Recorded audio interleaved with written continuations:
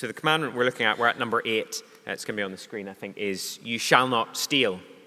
4 very short words, you shall not steal, but lots to unpack.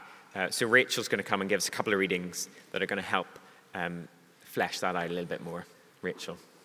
Exodus 22, starting at verse 1.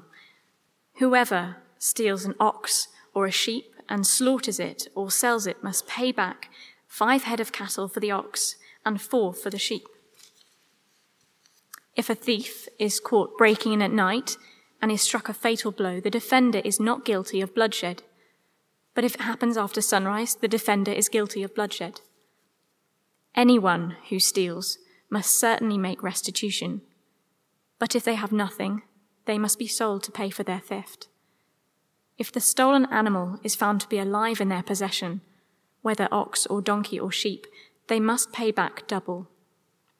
If anyone grazes their livestock in a field or vineyard and lets them stray, and they graze in someone else's field, the offender must make restitution from the best of their own field or vineyard. If a fire breaks out and spreads into thorn bushes so that it burns sheaves of corn or standing corn or the whole field, the one who started the fire must make restitution. If anyone gives a neighbor silver or goods for safekeeping and they are stolen from the neighbor's house, the thief, if caught, must pay back double. But if the thief is not found, the owner of the house must appear before the judges, and they must determine whether the owner of the house has laid hands on the other person's property. In all cases of illegal possession of an ox, a donkey, a sheep, a garment, or any other lost property about which somebody says, "This is mine," both parties are to bring their cases before the judges. The one whom the judges declare guilty must pay back double to the other. If anyone gives a donkey, an ox, a sheep, or any other animal to their neighbor for safekeeping, and it dies or is injured or is taken away while no one is looking, the issue between them will be settled by the taking of an oath before the Lord that the neighbor did not lay hands on the other person's property. The owner is to accept this, and no restitution is required. But if the animal was stolen from the neighbor, restitution must be made to the owner. If it was torn to pieces by a wild animal, the neighbor shall bring in the remains as evidence and shall not be required to pay for the torn animal. If anyone borrows an animal from their neighbor and it is injured or dies while the owner is not present, they must make restitution. But if the owner is with the animal, the borrower will not have to pay. If the animal was hired, the money paid for the hire covers the loss. Our next reading will be from Ephesians chapter 4, from verse 17. So I tell you this, and insist on it in the Lord, that you must no longer live as the Gentiles do, in the futility of their thinking. They are darkened in their understanding and separated from the life. They are separated from the life of God because of the ignorance that is in them due to the hardening of their hearts. Having lost all sensitivity, they have given themselves over to sensuality so as to indulge in every kind of impurity, and they are full of greed. That, however, is not the way of life you learned when you heard about Christ and were taught in him in accordance with the truth that is in Jesus. You were taught, with regard to your former way of life, to put off your old self, which is being corrupted by its deceitful desires, to be made new in the attitude of your minds, and to put on the new self, created to be like God in true righteousness and holiness. Therefore, each of you must put off falsehood and speak truthfully to your neighbor, for we are all members of one body. In your anger, do not sin. Do not let the sun go down while you are still angry, and do not give the devil a foothold. Anyone who has been stealing must steal no longer, but must work, doing something useful with their own hands, that they may have something to share with those in need. This is God's word. Good evening, everyone. It would be great if you could turn your Bibles back to Exodus chapter 22, which we'll begin there in a moment. My name's James. I'm on the staff team here, and it'll be lovely to meet you afterwards if we haven't met before. But let's pray together as we begin and ask for God's help. Let's pray. Father God, we praise you because you are a God of awesome generosity to us. And so we pray tonight you would help us to be humble and listen to your word. Thank you that you continue to speak to us this evening. Please help us to listen and for our hearts to be soft and ready to change as we hear your word. And we pray all of this in Jesus' name. Amen. It was a few years ago now that someone broke into my parents' house. They live in a village just outside of London, very quiet, rural area. And they went out one day and locked the house as usual and left. And while they're out, some people came and broke in. So they kind of forced the door open and got through the first front door. But thankfully, the burglar alarm went off. And we think what happened is the burglar alarm very loud and they ran away. And so nothing got taken, thankfully.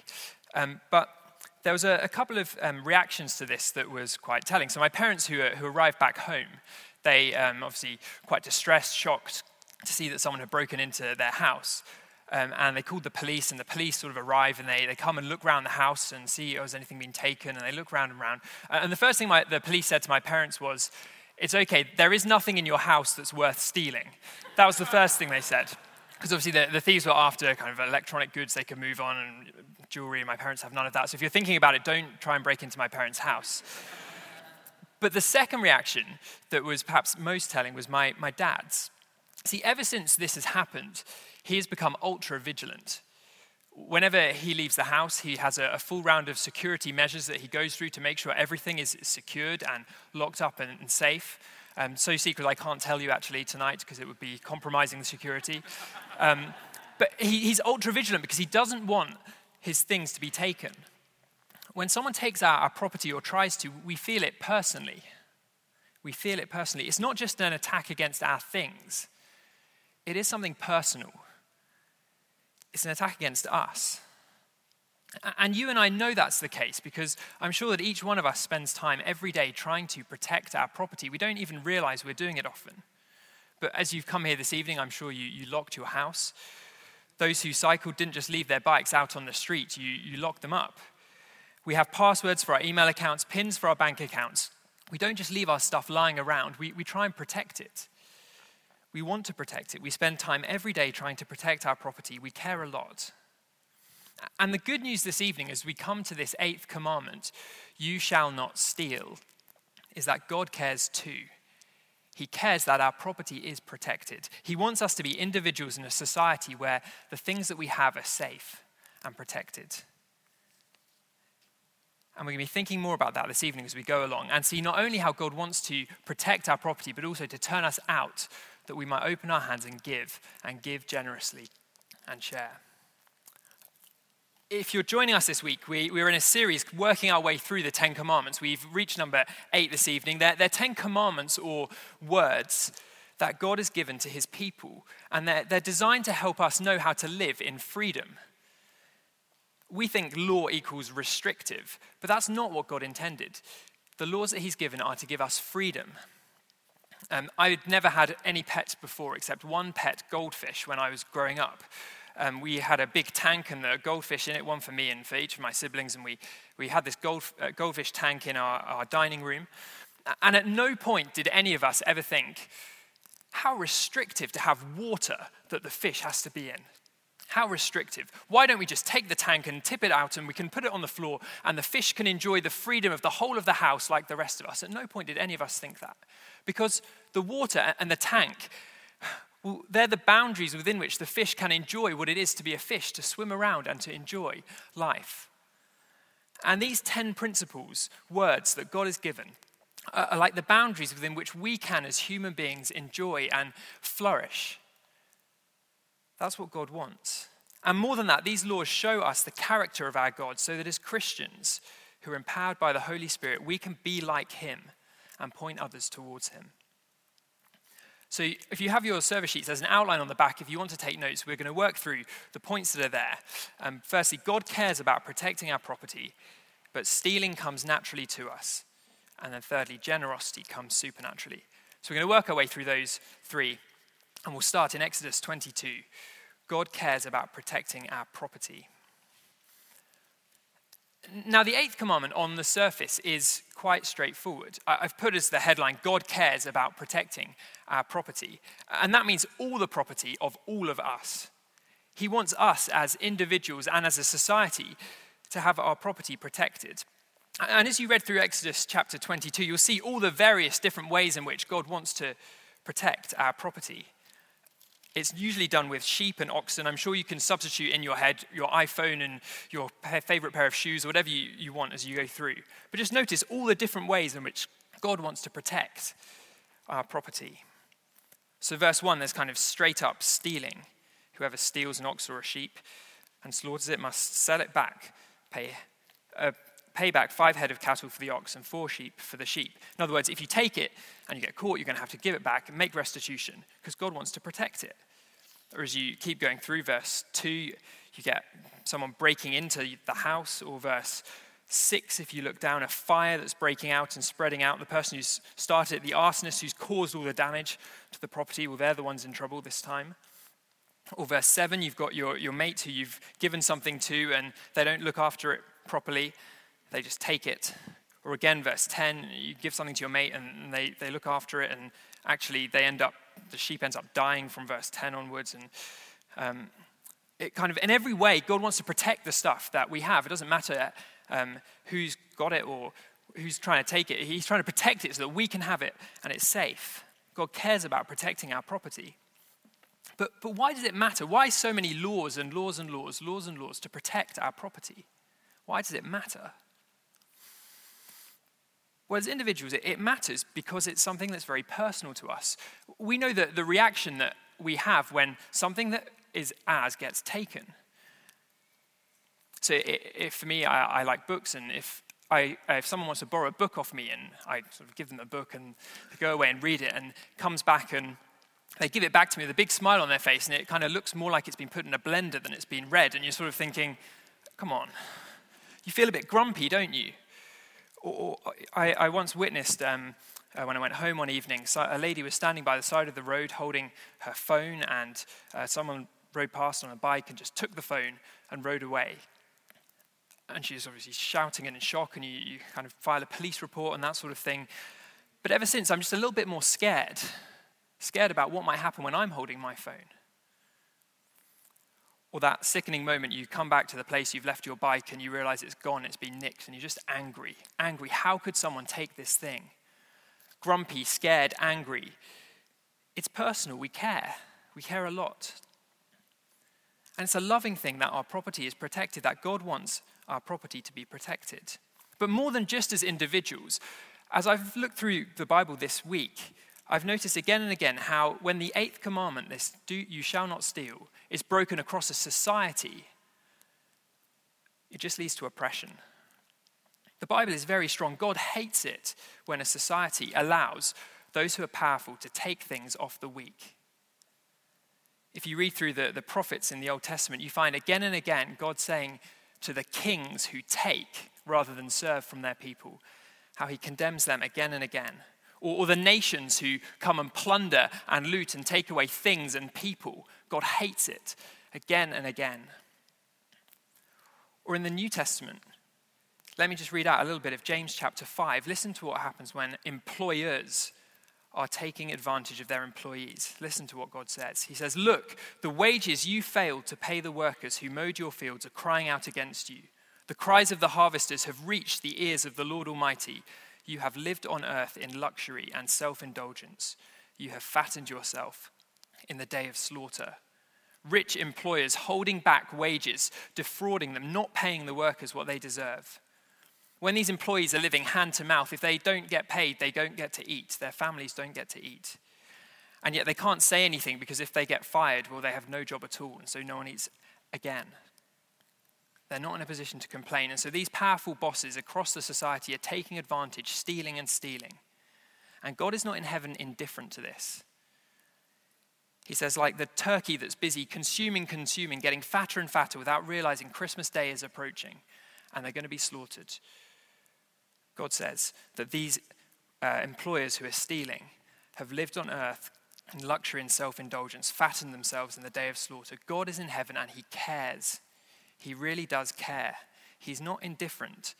Kings who take what they want, nations who plunder what they want, employers who defraud from their employees, God cares.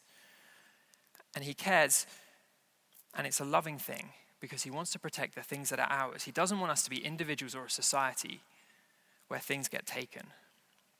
And because God cares, we also must be people who care. We have to be people who care about this thing so that our priorities are in line with God's. Whether that's as individuals when we get given something that is someone else's and we have to look after it. Just as individuals, we have to care. But even more, this touches on some of the big issues of the day. It's hard to read the papers or a week to go by without hearing something about government dictators who oppress their people, or fair trading, or human trafficking, or materialism, or overconsumption, all of these massive issues. And the Eighth Commandment has something to say to each of them, because God cares about how property is treated. Now, it's hard to think through specific responses to massive issues. They're complex, and maybe we'll be able to have an engage at some point thinking about some of these. But I just want to say our starting point can't be indifference. It can't be indifference. Often we care when it's our stuff, but as we look at society, we become indifferent. And I don't want us to be indifferent because God cares. He says, "You shall not steal." He doesn't want us to be indifferent to this sort of thing. Why not this week try just praying? Whenever one of those news articles appears, just pray. Pray and bring your emotions in line with what God wants as he sees property getting taken. God cares that our property is safe. Now, at this point, you may be tempted to think, okay, this is all just stuff then for people who are out there. People who are out there, the bad people, the thieves who take stuff. What does it have to say to us? Well, the testimony of the Bible has something very different to tell us, and that brings us to our second point, which is this: stealing comes naturally to us. Stealing comes naturally to us.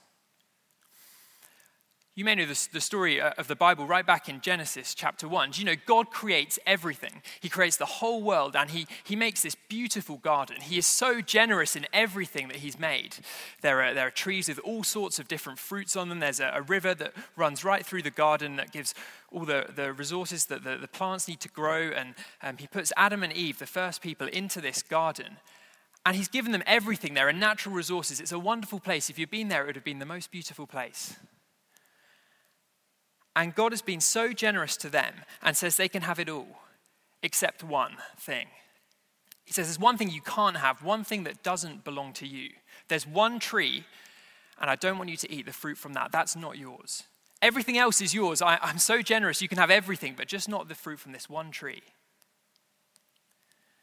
And if you know the story, just 3 pages into the Bible, what do you find happening? Adam and Eve steal the fruit from that tree. They take and eat what doesn't belong to them.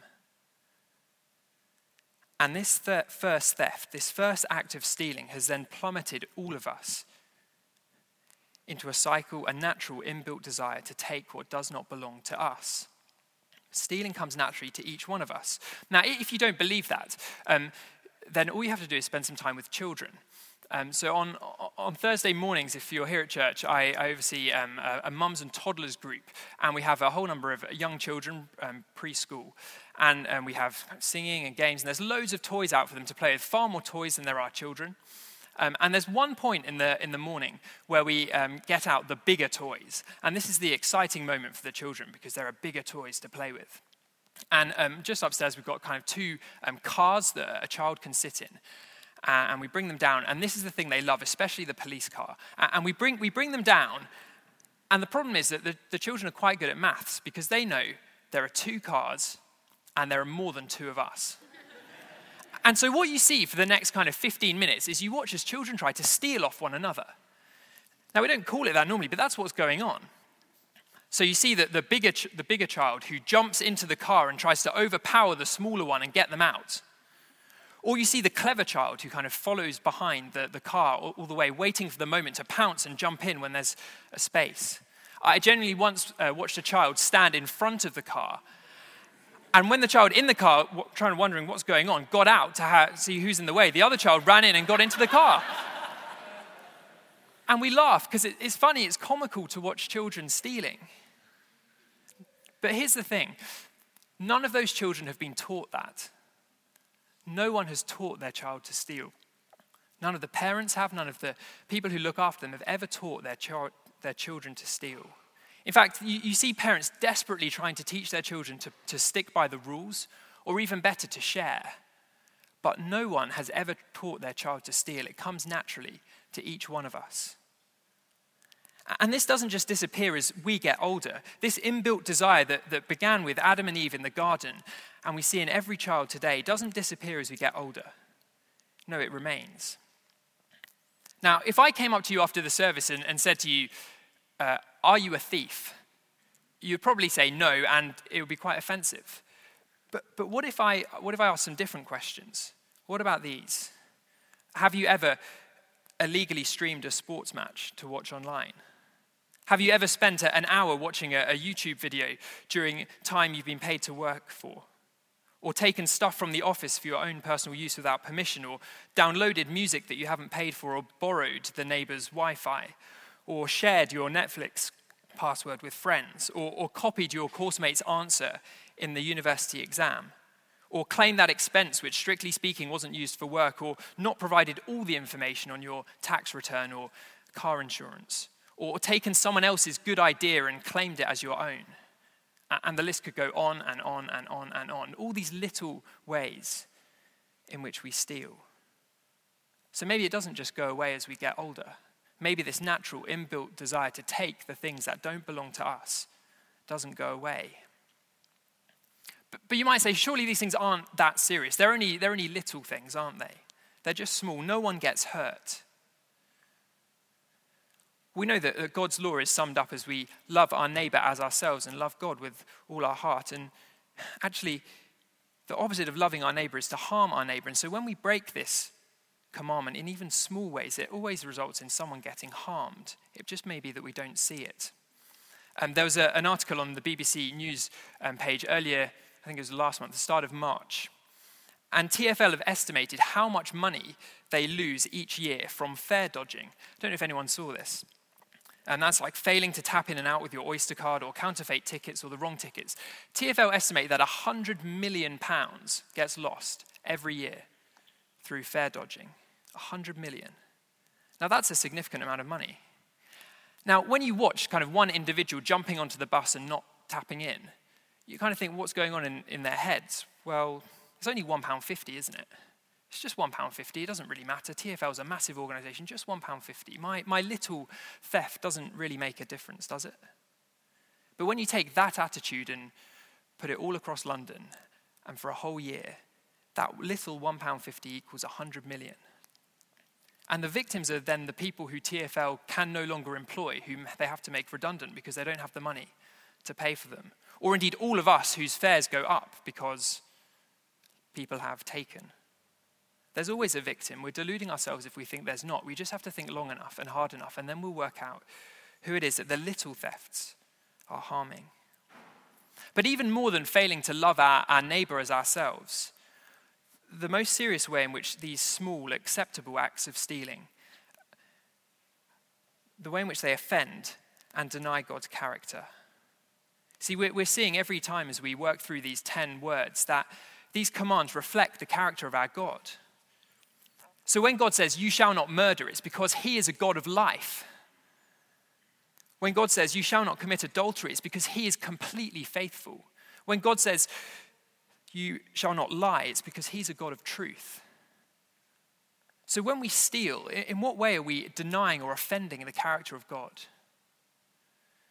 Well, that brings us on to the final point, which is that generosity comes supernaturally. If you have your Bibles, flick forward to Ephesians chapter 4. That second reading, that's page 1176. Ephesians chapter 4. And we're going to see how generosity comes supernaturally. See, Paul here is writing a letter to a church, a group of people who've become Christians. And among them are people who used to steal. And let me read verse 28 again. Paul writes, anyone who's been stealing must steal no longer, but must work, doing something useful with their own hands, that they may have something to share with those in need. So what's the opposite of stealing? Well, the world might say the opposite of stealing is working to earn something, a fair wage. But Paul says, no, the Christian opposite to stealing is even further. It's not just working, it's working so that they may have something to share with those in need. The opposite of stealing is sharing. It's generosity. God doesn't simply want us to stop stealing and start working. He wants us to stop stealing, start working so that we might share with those in need. See, when we steal, we take for ourselves what belongs to someone else. But when we share, we give for others what belongs to ourselves. God wants to make us into those who are willing to share, those who are generous. And that's because he is the God who is supremely generous. I don't know if you've ever thought about how generous God is. Just look at the world that he has created. It's extraordinary. God has not been stingy in the world that he's given us. He could have created a world in black and white, a world that was bland and small, where there was just one color and one sort of animal and one type of plant and one personality and one star and one sort of food and one sound and just everything bland and limited and the same. But instead, as we look at the world around us, he has created it in full color for us to enjoy.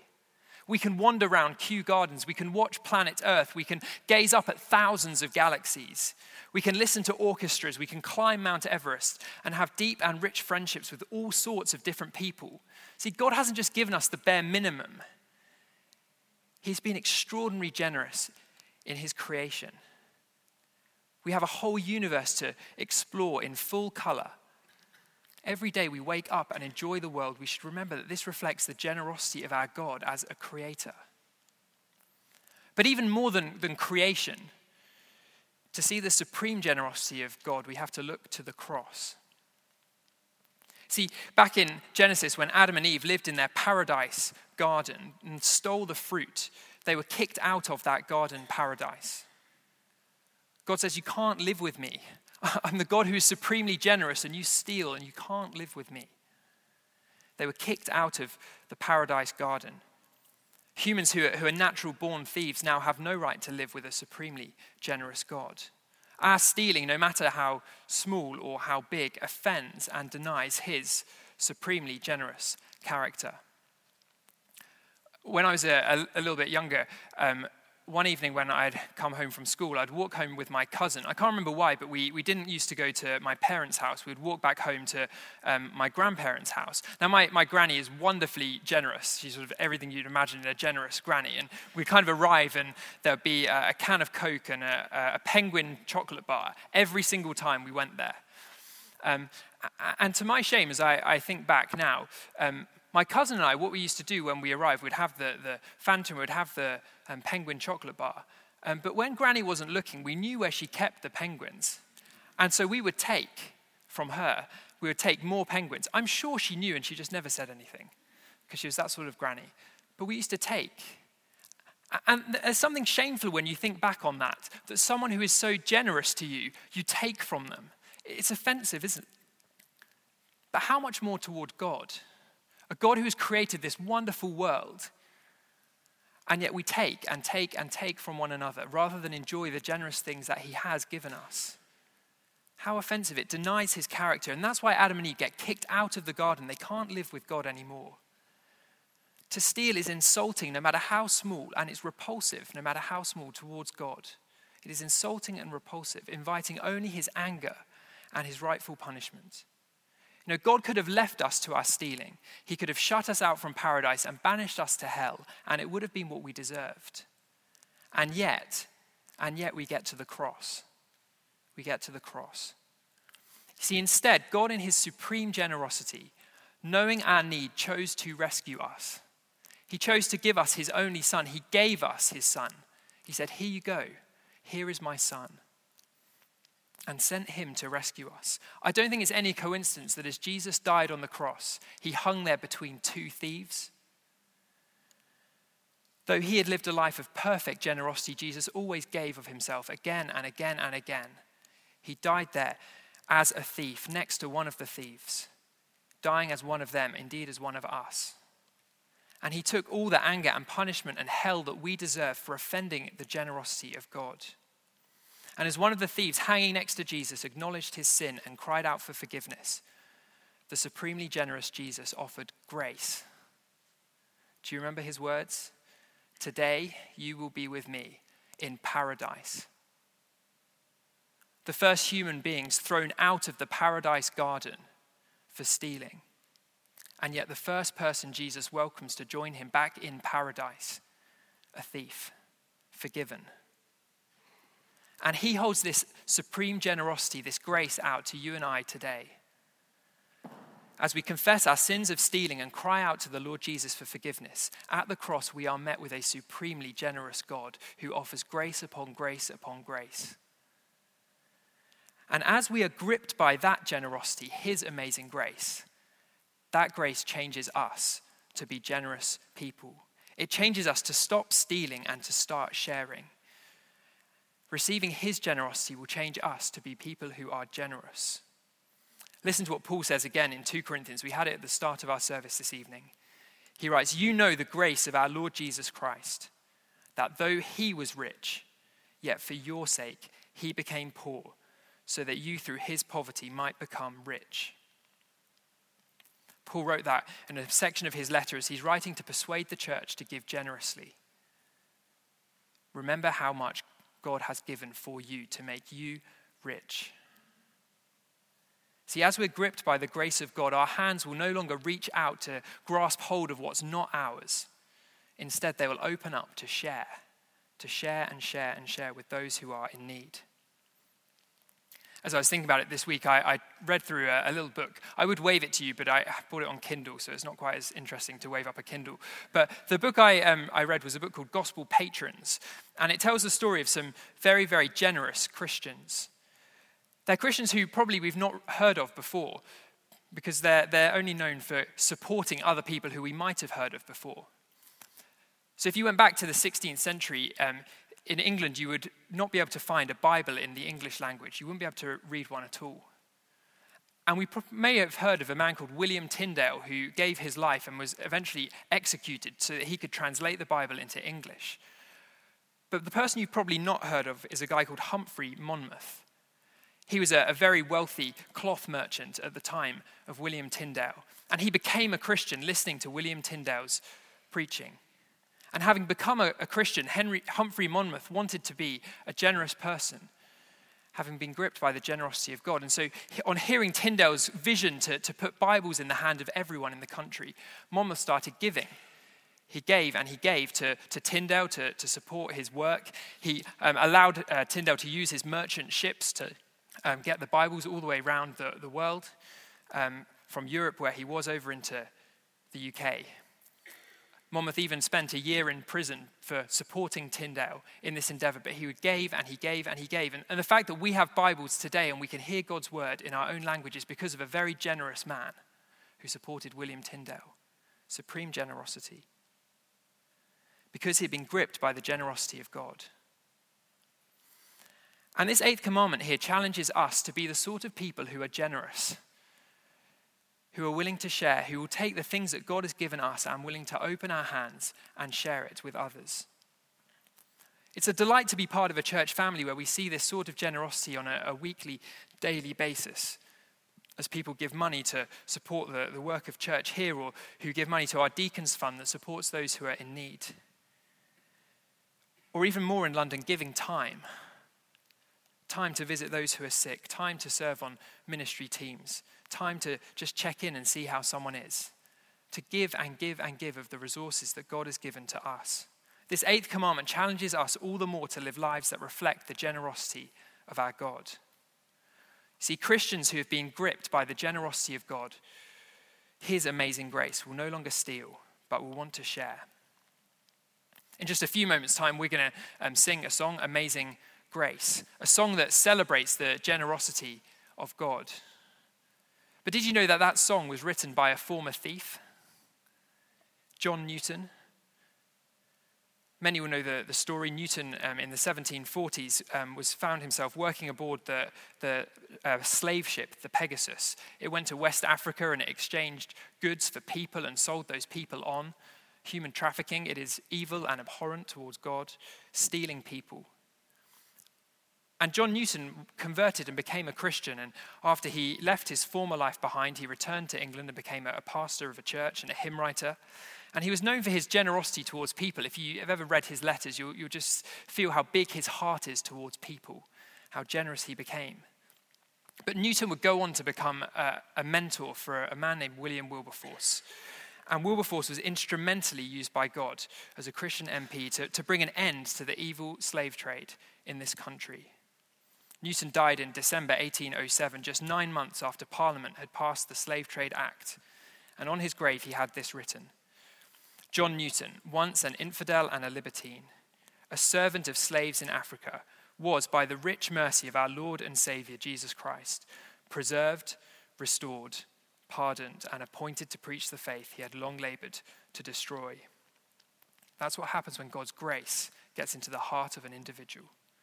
It's a grace that forgives and changes the most hardened thief and can turn us around into his useful servant, generous to share in his work. And that's what we long for, all of us, to be gripped by the grace of God and turn from wanting to steal to wanting to share and give because of the generosity of our God. So let's pray that we'll be those sorts of people. Let's pray together now.